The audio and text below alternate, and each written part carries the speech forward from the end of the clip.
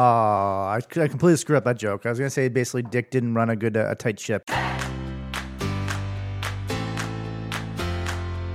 It's the H-Dog Pod with your host, Michael the Hound Dog Harrison. Hey, welcome to the very special episode 50 of the H-Dog Pod, the KJ Wright edition of the podcast. He's been a Seahawks linebacker since being selected in the 4th round in 2011 and was a part of their Super Bowl winning team and continues to play at a very high level. He was always an underappreciated star of that defense when they had the Legion of Boom and with big personalities like Richard Sherman, Earl Thomas, Cam Chancellor, and also great players like Michael Bennett and Bobby Wagner. Wright helped the Seahawks make the playoffs for the 8th time in 9 seasons this year, something I don't take for granted in a league where things change, good or bad, on a dime. Something I also don't take for granted is that I'm on the scintillating good word, milestone 50th episode. As much as I do rip on how milestones are dumb, I must confess that perhaps I'm ever so slightly thawing on my hatred for them. Maybe. It is a pretty cool accomplishment to have recorded 50 of these episodes in just under a year. The first episode I released on January 18th, 2020. I couldn't be doing it without my right-hand man, Grant Nabesy Roberts, who was on episode 22 as a guest. He edits the podcast together to make me sound less awful than I am. And like I said, I don't take it for granted. Get it? Granted. He's back joining me today. So without further ado, let's get cracking. Okay, now welcome back on Grant Nabesy Roberts. You may remember him from when he was on episode 22 with a legendary tale about being forced motorboated by Shirley MacLaine. He's the audio aficionado at TSN and edits these podcasts together. Welcome back to the H-Dog Pod, Grant. Anything? Asked. Whoa, your audio cut out there. No, sorry, I wasn't. That was just an old audio joke. You got me good there. I really honestly thought, oh my God. Jeez, well done. I've heard a couple where it's happened. No, you know what? I don't do that as well as Chevy Chase does. He does that in a movie. It probably came out right around the same time you were born. Have you heard of a movie called Spies Like Us? I don't believe so, no. Oh man, it was kind of panned at the time, but I think it's kind of gained a cult following since, because whenever someone posts a line on it on Twitter, everyone, they get hundreds of comments of quotes from the movie on it, kind of thing. It was my favorite comedy growing up. I think I saw it in the theater 4 times. I've probably seen it another 30 or 40 since. But I love movies where it has like comedy technical jargon you can try to memorize. Mm-hmm. There's this one, like Dan Aykroyd. So it's Dan Aykroyd and Chevy Chase are the main guys, SNL guys. And there's a scene where Dan Aykroyd's character is kind of trying to get reamed out by his captain deep inside the Pentagon. And the captain's trying to say, well, have you done this? Have you done this? Have you done this? He's like, yeah, because he's bored and he hates his job. And the captain says, like, well, but that was a static-filled triple scrambled microwave transmission of 2 soldiers talking in Mandarin Chinese. And Dan Aykroyd's character replies, well, the Chinese were only using a simple polyphonetically grouped 20 square digit key transposed in booster photonic form with multiple nulls. Yeah. And that is my all-time favorite quote of a movie. Well, that's I certainly no question about it. I've never heard that. I didn't mean to go sidetrack on that, but I just want that. That's why I did it.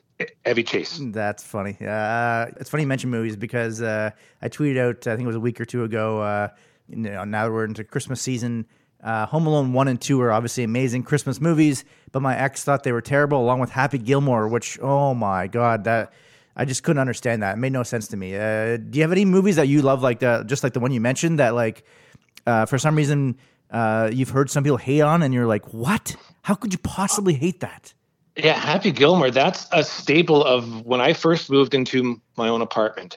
That's all I did was watch that movie because it made me laugh. So You obviously know the movie well. You know the guy who plays Doug, the tour commissioner? Yep. He's the director of the movie. Oh, really? I had no idea. Yep. I don't know about other movies that people like. It's weird because like there's a lot like Spies Like Us. Like it was panned and kind of really critiqued badly at the beginning, but since have kind of become a like I said, a cult following. But I mean, some of my favorites just overall, of course, Shawshank. And I don't know if you've ever seen John Carpenter's The Thing. That was the scariest movie I've ever seen in my life, man. I obviously know of it, but yeah, I've never seen it. And I always also hated horror movies as a kid. My brother is much older than me, and he would force me to watch Chucky back in the day, which was just just scary and Oh terrifying. yeah. Oh my I don't God. know if I've ever seen that, but the John Carpenter's version of The Thing with Kurt Russell, I saw that when I was really young, and I shouldn't have, because it was all practical effects. So for me, that makes it even scarier. And it still is the scariest movie I've ever seen. Yeah, it's like I said, I haven't seen Dead Zone is pretty freaky too. I haven't seen that one, but to me, it'll always be Chucky, just because as like a 5-year-old kid or whatever, being forced to watch the Chucky movies, it doesn't exactly lend itself to having some nice dreams at night. Cause, I would say that would be impressionable, yes. Yeah, it was not so good. By the way, now that we are on our milestone 50th episode, as you know, milestones, I don't usually love them, but it is pretty cool. Come on, you can't ignore this one. It is pretty cool. It is pretty, I will admit. Not a lot of people, Hound Dog, get to 50 podcasts overall, period. You've done 50 podcasts inside of a year. Yeah, it's I think we started early or mid-January there, as I mentioned off the intro. It's no, it is a pretty cool accomplishment, and so I've sort of slightly thought, as I mentioned off the top of this episode, my ways in the milestones. You know what? 50 is at least cool, right? Because it actually is a bit more. Whereas like 30 or 60, but 50, okay, I'll give you that one. But because of that, you have a surprise in store for me, and you want me to wait till the end of this podcast, correct?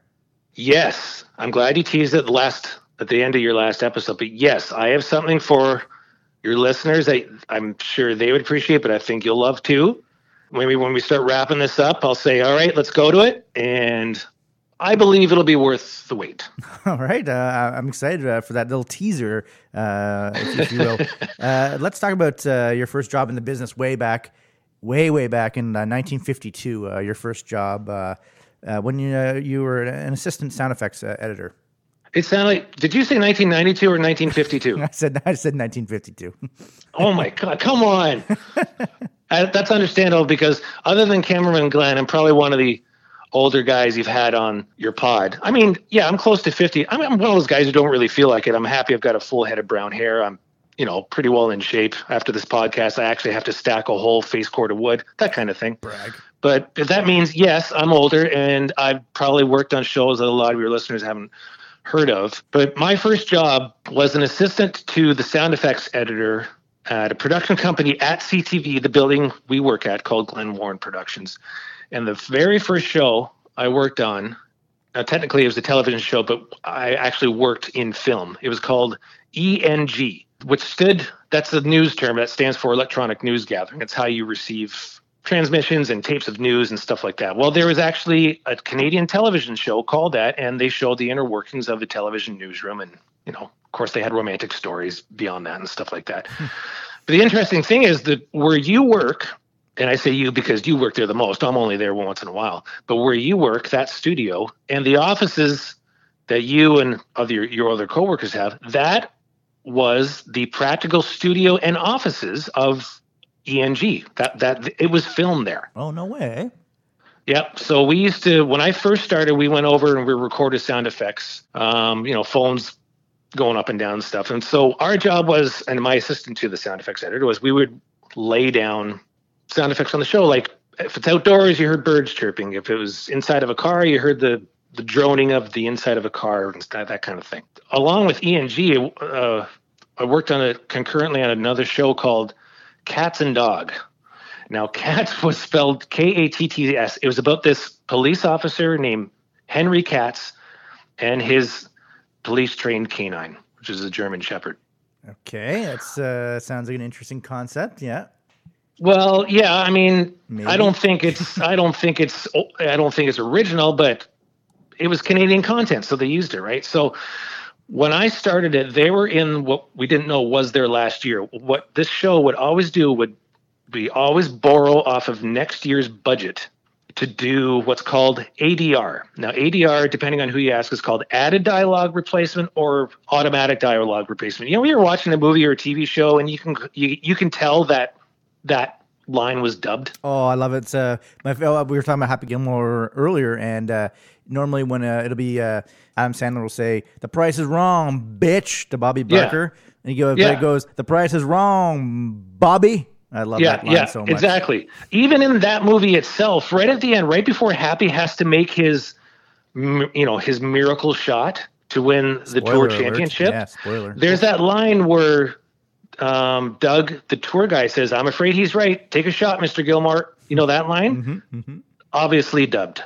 That line, it's him, but he had to, for some reason, redo it. That's called ADR, and we do that at the station. The actors from the show come into the station, and we record them. As I said, they would borrow off of next year's budget. The problem was they didn't have a next year. They didn't have a budget. Right. They were so desperate to complete these last 2 shows of Cats and Dog and the Isla. They recruited all of us assistant guys to go in and just be like the off-camera cop who says, "Yes, sir," or yelling as part of a crowd and stuff like that. And what was terrible is that the first episode I had to do this for was an episode where we had to yell as a bullying group. We had to yell racial epithets at a Muslim schoolgirl because she was getting bullied. Oh, jeez. So they gave us a list of stuff to yell. I'm not going to repeat them. So that was, I felt dirty doing it. I think about it now and it's bad, but I understand the point they're getting across. She was being bullied, and the episode eventually ended in retribution for her or something like that. I can't remember. It was weird. I mean, there's another show too, and not original, called White Fang. It's about this kid, and again, a kid and his dog. But the kid who started was this Canadian kid named James Wolvett, and he was well known at that point for being in the Clint Eastwood movie Unforgiven. Except the TV show was terrible. It was so formulaic. And I had no idea who movie stars were. Like, this kid, James, was in the movie Unforgiven. And I'm sitting in the cafeteria having lunch with him, having no idea. I'm like, and then I didn't watch Unforgiven until about 15 years later, realized how good he was in it and how good the movie was.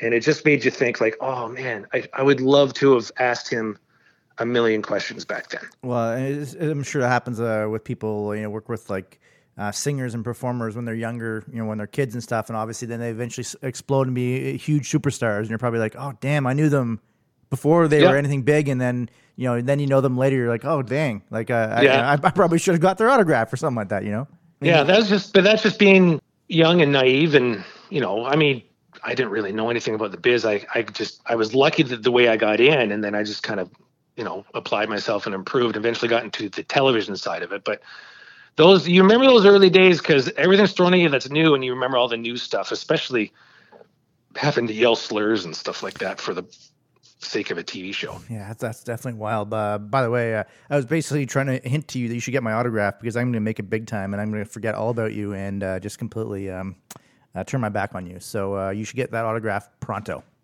Oh, not only that, I steal stuff from your booth when you're not there.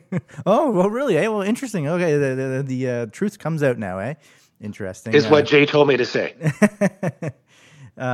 You also worked in the Mike Bullard show back in the day, eh? You got me some great stories from that.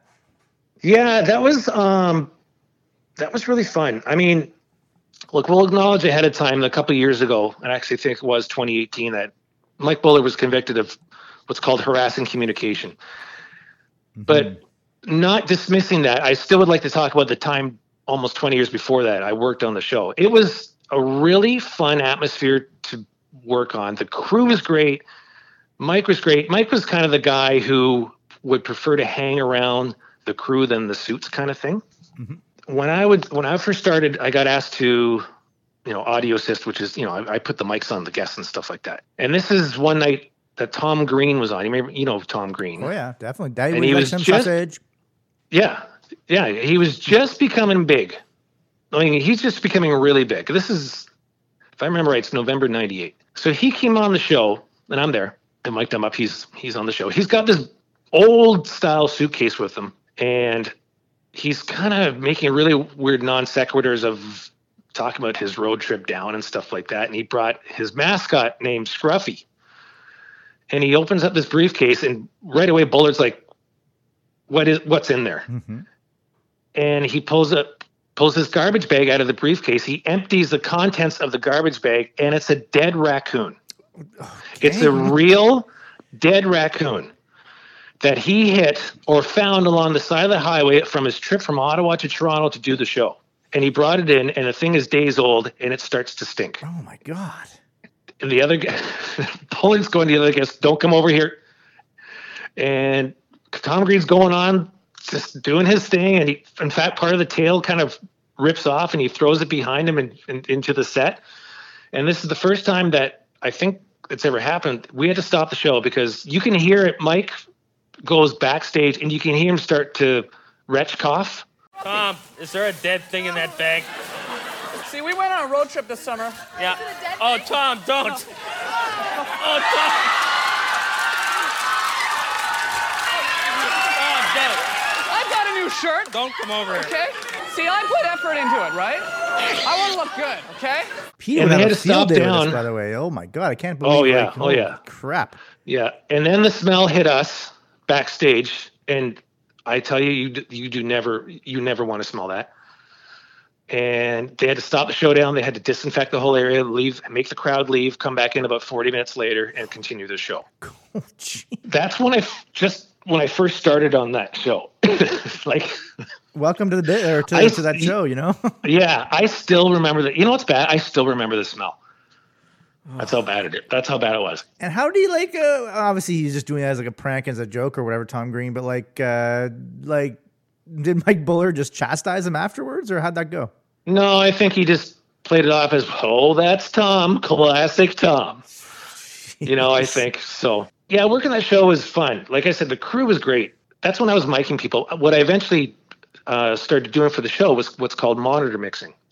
And that's for the bands. Like the bands would come on the show, and they would each have their own monitor, like big speaker in front of them. What they would do, my job would be to tailor what they want to hear in their monitor via how much vocal level they want, how much guitar level they want, depending on who the instrument or who the person is playing there. I like that job. And one night, this would have been like late 2002, Blue Rodeo was on, and it was their album where they had like strings and horns and stuff like that. So they brought everyone. They brought string players and horn players, and we're live at the time. So we pre-set up everything. They rehearse.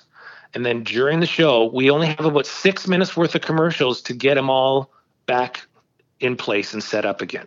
So we're running our asses off to try to get this done, and we think we're all done. We have about 30 seconds left.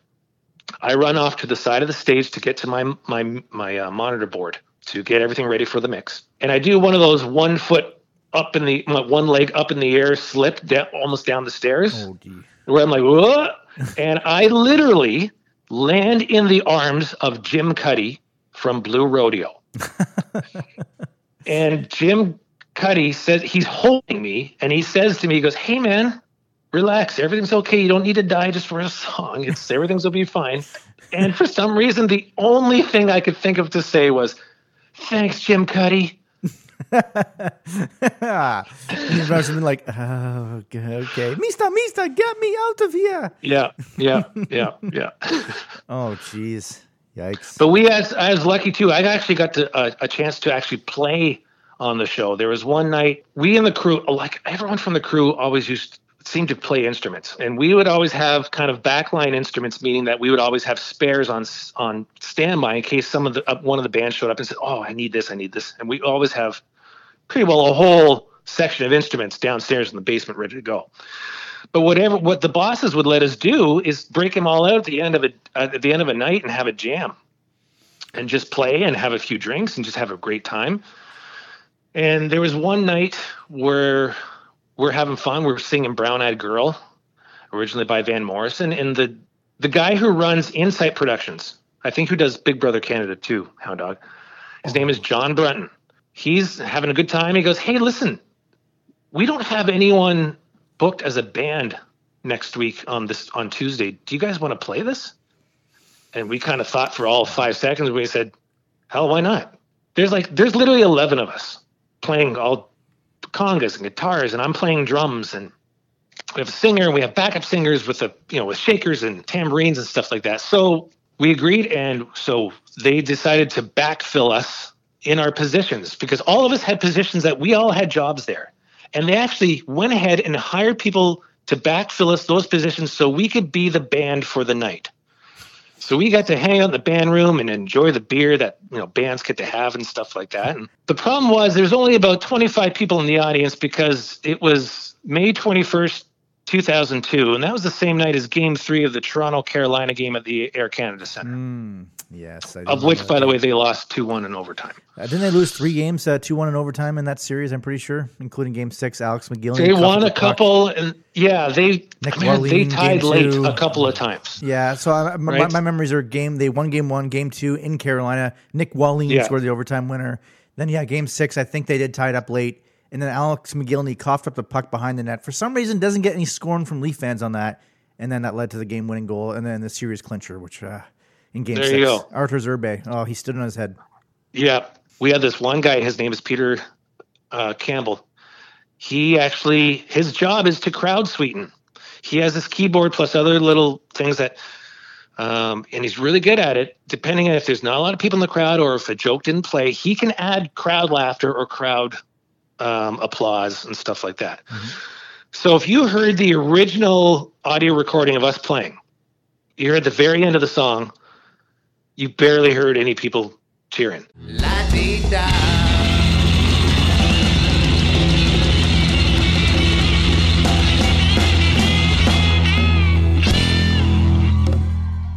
When you listen to the version that came through on air, it sounds like there's 400 people there cheering us on, and we're the best band that played that week. La-dee-da.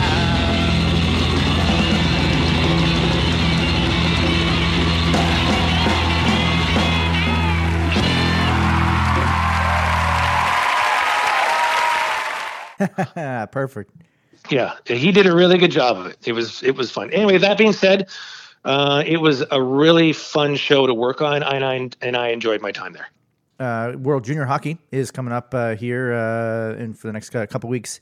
You've worked on that on the road a lot. What are some of your favorite memories of working on the road for that and some Canada games, Grey Cups, different things like that? Yeah, as a studio guy, I really like going on the road. Don't get me wrong.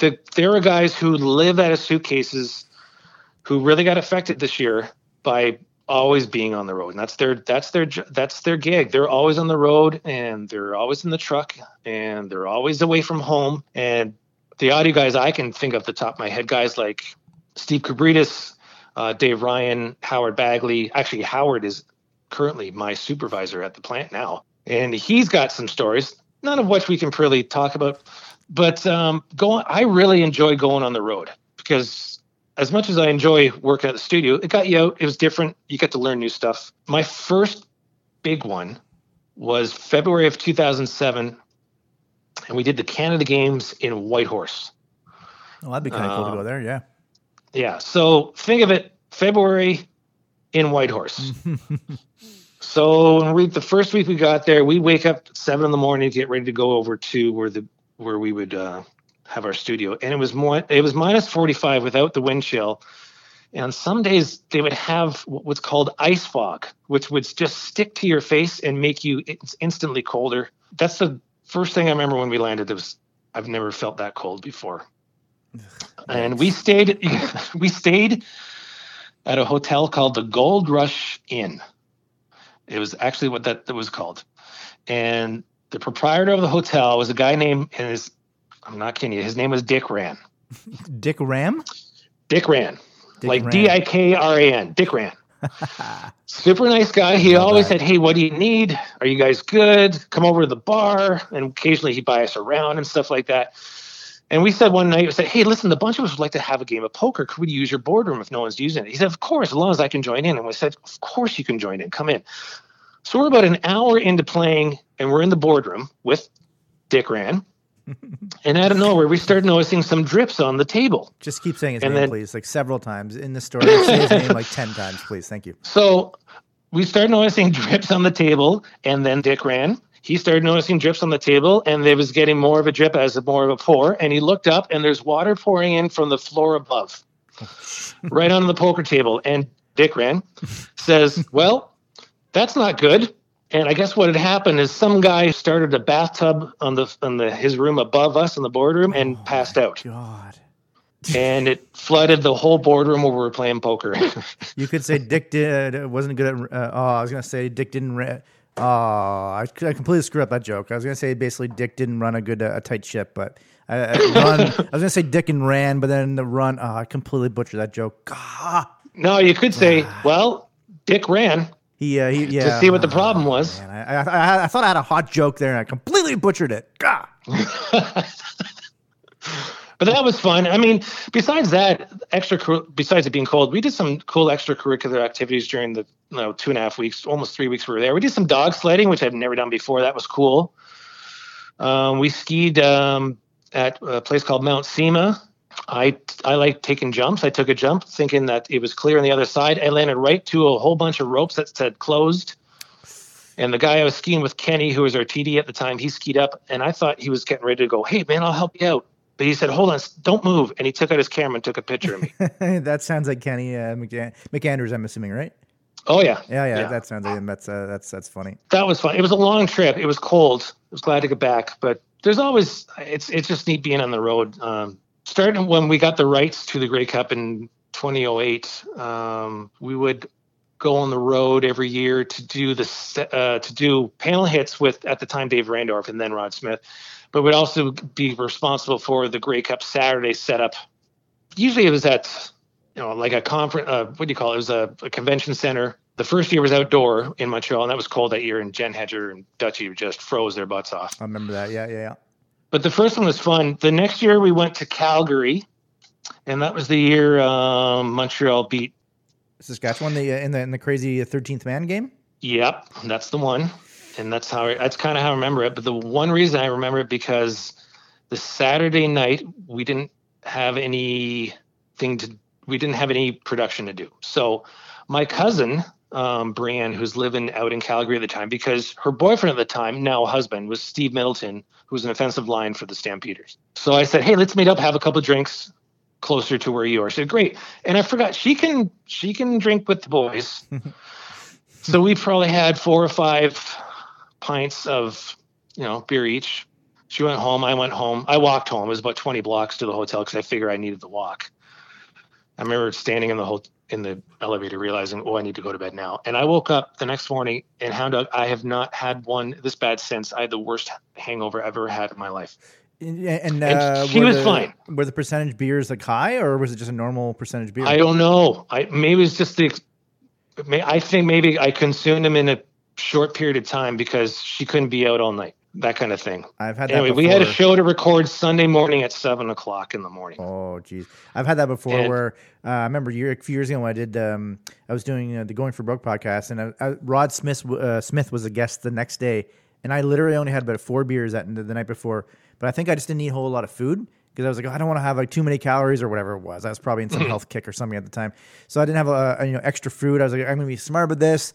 I'm not going to have, all this McDonald's, which of course would be way more calories. So I only had 4 beers, but I've literally never felt any worse like that in my entire life than the next morning waking up. And I was like, I didn't even drink all that much. I've had way more before and felt way better afterwards.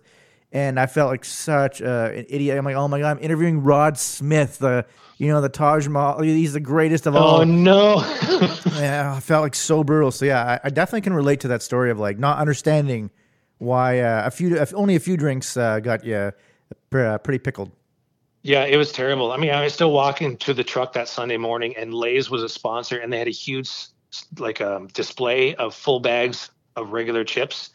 And I don't think you're supposed to take them. I just took a bag because that's all I felt like eating that whole morning. 7 a.m. Not only that was our longest of all the Grey Cup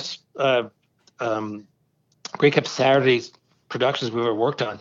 That Calgary one was the longest cable run we've ever had to do. So try to imagine rolling all this cable up at the end of the day, 3,000 feet worth of each cable while you're trying not to be sick. And then that night, because I wasn't flying out to the next day, I just laid in the hotel room feeling sorry for myself, just eating chocolate, watching the 13th Man episode of the Grey Cup happen. I thought you were going to say you're just eating Lay's chips and while watching that game. Yeah. So for those who don't remember, was it Montreal and Saskatchewan? I think it was definitely Saskatchewan. I think it was Montreal. And Saskatchewan had won the Grey Cup because the Alouettes missed a field goal at the end of the game. But unfortunately, in the CFL, you can have 12 guys in the field. In the NFL, it's 11 guys. but they had an extra guy, the 13th man in the field, which obviously is a penalty. Then the Alouettes had a chance to kick the game-winning field goal, and they did, which is just pretty much the worst way you could lose, knowing you had the game won, but you accidentally had an extra guy out there. Doghouse to being a hero, and he's missed, but there are markers down. Penalty markers down all over the field. Illegal substitution, too many men on the field, Saskatchewan. Oh, my. That's a 10-yard penalty. We'll repeat, first down. Duval gets a second chance. Ball down, ball through, and the Montreal Alouettes have come all the way back, and they are the 2009 Grey Cup champions. That's pretty nuts. And I mentioned the NFL there. You got into the NFL this year, which is awesome because it's such a great league in terms of excitement, and the other nonsense that goes on behind the scenes in the NFL is terrible.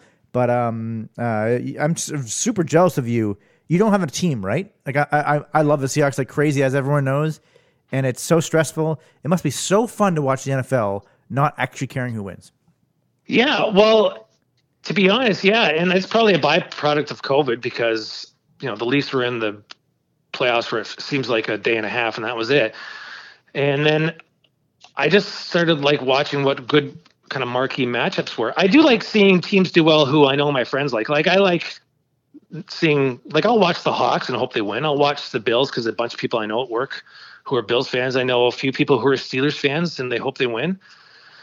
But I'll be honest, when I was watching the Steelers-Bills game a couple weeks ago, I was kind of cheering for the Bills. And I don't have, like you said, I don't have a team. I don't have a dog in the that's my team fight.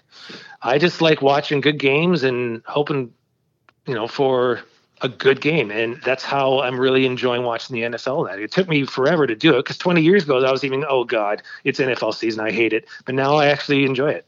You mentioned, of course, that you cheer for teams that your friends like. Do you have the opposite effect? There's definitely teams that I know of, people I know, and then I know they're huge fans of that team, and I actually actively cheer against that team just because I want that person to feel misery. No, I can't say I do. So I guess I'm no. I'm a bad I don't person. know. The people I hang out with, I generally, with the exception of work people, are generally like my friends that don't watch the NFL. I'm probably, of all of our kind of close friends from growing up, I'm probably the only one who does watch it. Oh, jeez. That's a shame on them. Well, it took me forever too, right? Shame on you also, yeah. And I mentioned to you, especially if you don't have a team that you are a fan of, watch NFL Red Zone, TSN app and tsn.ca. It's free.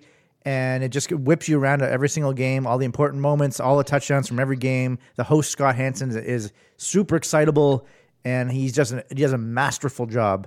And it's 7 hours of commercial-free football. Because that's the thing with unless you have a team like if I'm watching my team, of course I'm invested in it, and the game goes quickly because I care. But if you don't actually have a team that you're cheering for, I find the NFL can be a bit slow with all the commercial breaks and stuff. NFL Red Zone, no commercial breaks, all the important plays of every game. It's just the best way to watch football, especially if you're in fantasy football. But don't you have to be a TSN subscriber to get that? And don't you have to pay to be a TSN subscriber? No, it's free in the app. And the way I watch it, though, I can't say 100%, but the way I watch it is because I have a Bell Fibe, and there's an app on the actual on the thing. You just click the channel. I think it's channel 1397 or something like that. And I always connect my USB to the TV, and no problem. It's perfect quality, perfect audio, perfect video, everything, and no problem at all. It's just the greatest. I know you've told me about that a few times, and I haven't done that yet. But maybe that's where I realized, oh my God, now I'm a slave to the NFL. I'm never going to stop watching anything else. Just going into next year, because obviously you wouldn't do that for playoff games this year. That makes no sense. There is no red zone then. But going into next year or whatever, they might make it even more obvious and accessible. It's for years it was on DAZN, so you had to pay for I had to pay like $25 a month for it, but and it's been free this year, which is incredible. And it's just like I said, unless your team is playing, it's the only way to watch football. It's just the best. So you think it's actually bespoke of fans who don't have teams? I think it originally was sort of started for, I think actually I saw a clip of when they started like 12 years ago or something like that. And it was just a way to sort of show out, sort of like a NHL on the fly back in the day, and just sort of all the goals and all the important things. And then especially with the advent of fantasy football becoming a monster industry, I think it's perfect for fans, who don't necessarily care about the results of games, but they care about their fantasy football players. And it's just like once you get into it, like I had a Scully who I called a moron to his face several times because he hadn't ever watched NFL Road Zone, and he watched it with me finally a while back, and he's just like, "Oh my God, this is incredible!" I'm like, "Yes, this is what I've been telling you for years, you clown." So. Maybe I'll call you. So you're called. So what I'm getting from this is that I'm a clown. No, only because I haven't been telling you this for years. If I've been telling you this for years, and you at least were like a bit of an NFL fan, because Scully was sort of a bit of an NFL fan before, you said you weren't. Yeah. If you were a bit of an NFL fan for years, and I told you about it for years, then I definitely would be ripping you. But you know what? I think I'll pass on that and say you are not a clown as of yet. No, you literally been only telling about it for weeks, and I actually mean literally, not figuratively. You've actually literally been telling about it for weeks, and I haven't done anything about it. It seemed like you got triggered almost with the literally figuratively thing. What's that all about? One of those. Do you hear that often? Oh, yeah, I can't stand it when people say, like, I'll take a line from a song by an artist named Father John Misty. He has a great line talking about this girl he met, and she said. Music is literally the air that I breathe. I was like, no, it's oxygen. Yeah. You figuratively breathe music because you like it so much. Yeah, it's definitely not literally. Yeah. Oh.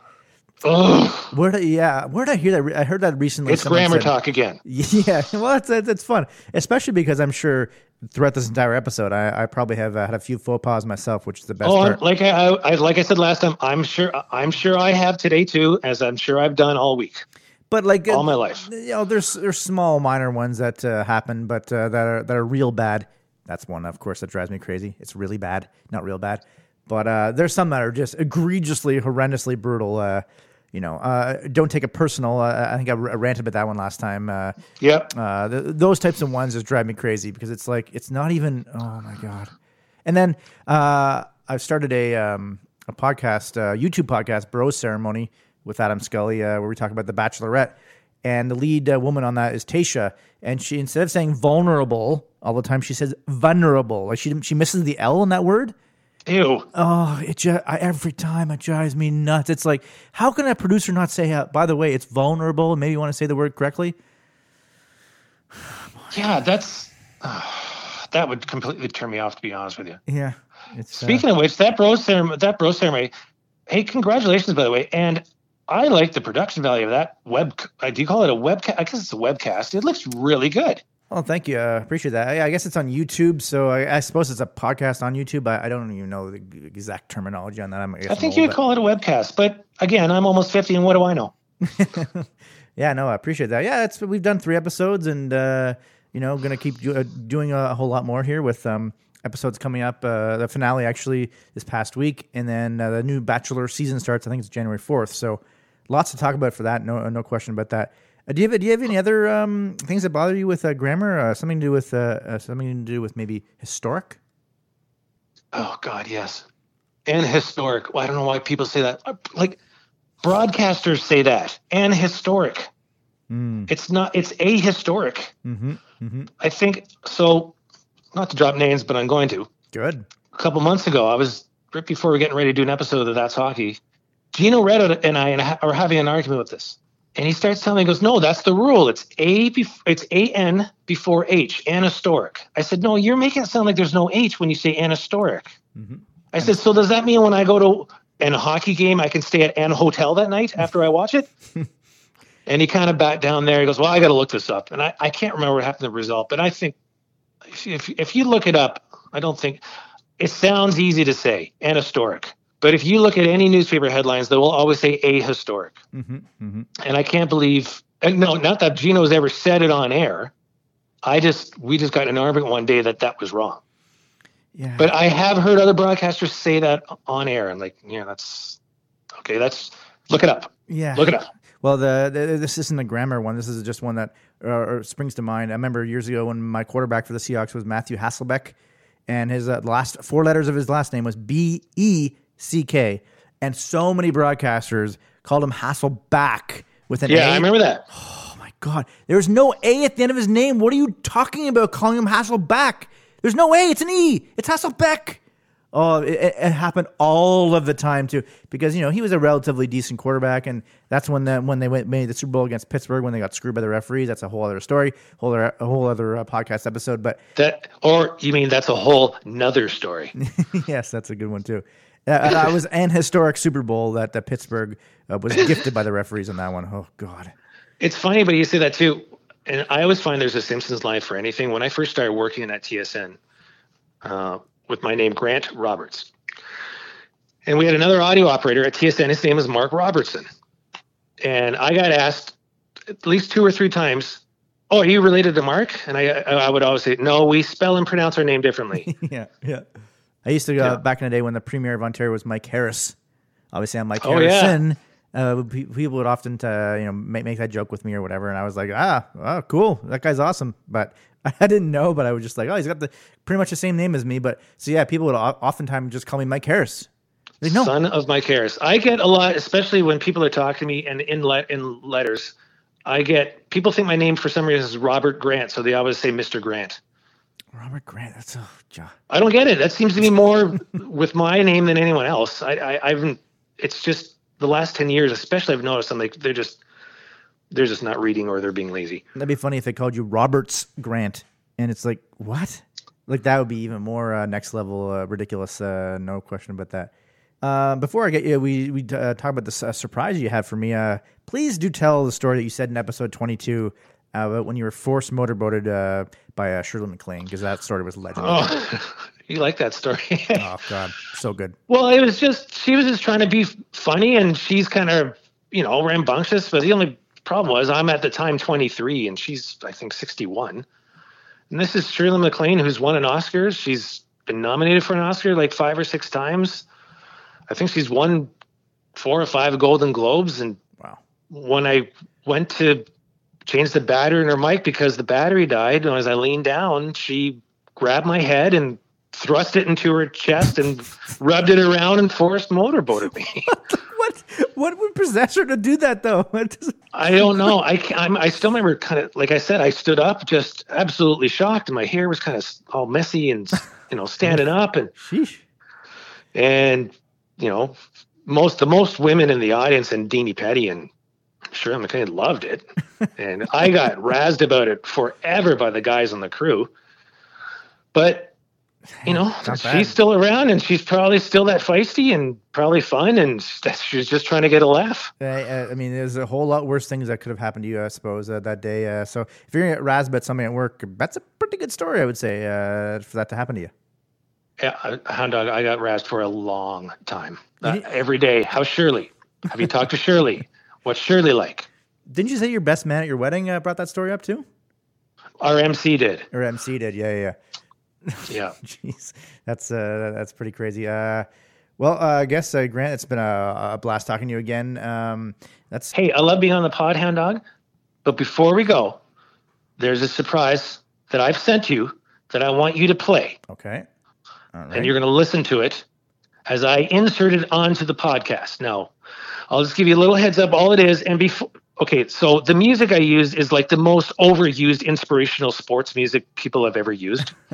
And when I did this, I did not know at the time that this week Sick Kids Hospital would come up with a campaign using this music. Oh, okay. That being said, it's okay to use. So all this is a little compilation I put together from past pods of your intros and outros. All right, sounds good. Welcome to a brand new podcast. This is the H-Dog Pod. I am your host, Michael the Hound Dog Harrison. Grant, the audio guy, the top-notch, best in the biz. He very much helped me getting this audio, I hope, much better, and you can actually hear it a little bit better. Oh, so how's your daughter doing? And I'm like, be better. Make it seem like you're a real individual and a real human. How I was terrified by mud puppies. Did not see one at all, which was great because that just would have ruined my weekend pretty much. They are so disgusting and gross. I lose track of time so easily. I have to rank all of these characters to the top 5 of all time. Number 1, Bean. I've had great friends, brag, back in the day. That makes it sound like I don't have any friends now.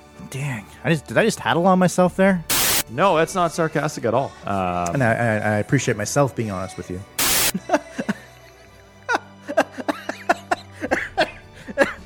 milestones are cool, right? Not really. It means nothing at all.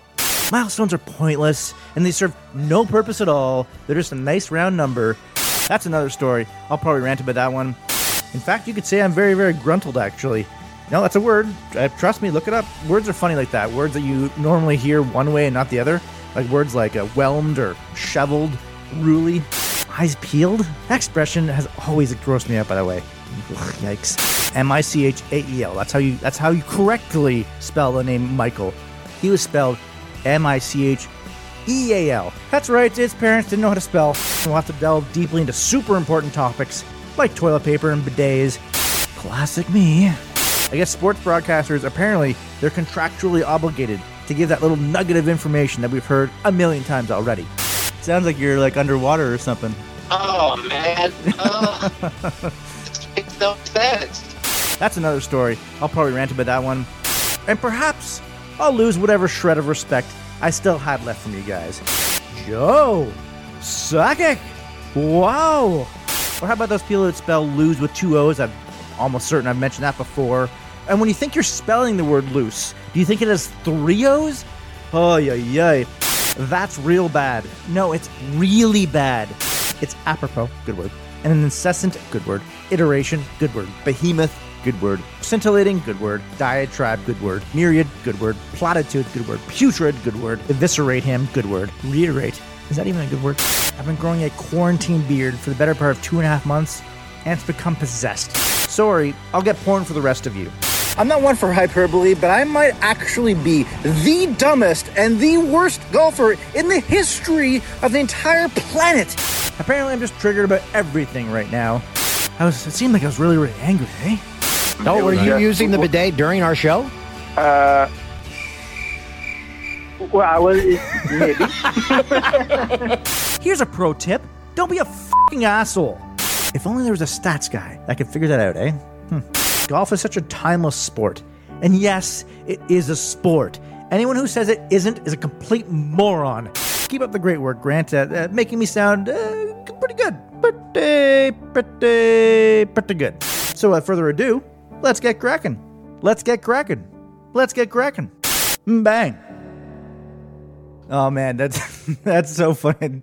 Oh man, I was dying laughing through that. That's man, that must have been so much work for you to have to put that together, Grant. But I appreciate that so much. And it wasn't really because I just did it over time. I just added as a new podcast came out, and then it was just I like doing that stuff, right? I just like doing editing stuff like that. So it was fun to do, and I'm glad you enjoyed it. Yeah, it was hilarious. Man, I definitely had moments where it sounded like I was just super angry about a lot of things, eh? Which is, I like that. Yeah, I try to make that a little bit of a theme. I don't know if anyone noticed. That's a hilarious gift you gave me there, and I will also have one for you as well. I will give you a gift for the holiday season, seeing that it is Christmas. So keep your eyes peeled for that, as it were. Okay, wow, thanks. Okay, cool. Thank you so much, Grant, for these episodes. It is actually a pretty cool milestone to be at episode 50, I must confess. And couldn't have done it without you, and cheers to 50 more. Glad to help. All the best. Happy holidays, and bang. Bang. As I said to Grant, that was so cool and thoughtful for him to do that compilation of some of my finest or worst moments. It was totally unexpected, and I'm stoked he did it for the milestone 50th episode. Also interesting to hear about how he worked in television and how things have evolved since 1992, when he started in the business, to where things are today. I can't get enough, by the way, of that motorboat story. Never gets old. You can follow him on Twitter at HeyNabesy. That's Hey, N-A-B-E-S-Y. Send him some love for making these pods sound so good. I sincerely want to say thank you to those who have listened to all these episodes. It's been fun bringing them to you guys throughout the past year. Merry Christmas to everyone. Stay safe and be well. Love you guys very much. Thank you for listening to episode 50 of the H-Dog Pod. Bang. This has been the H-Dog Pod with your host, Michael the Hound Dog Harrison. Bang. Bang. Bang. Bang. Bing. Hey, welcome to... Cool. 6 start. Okay, now welcome back on Grant Nabesy Roberts. You may remember him from when he was on episode 22 with the legendary tale of Well, I'm going to have to edit that one out there, Grant. Okay, now welcome on. Oh, my God. Oh, man. Blooper material. Holy.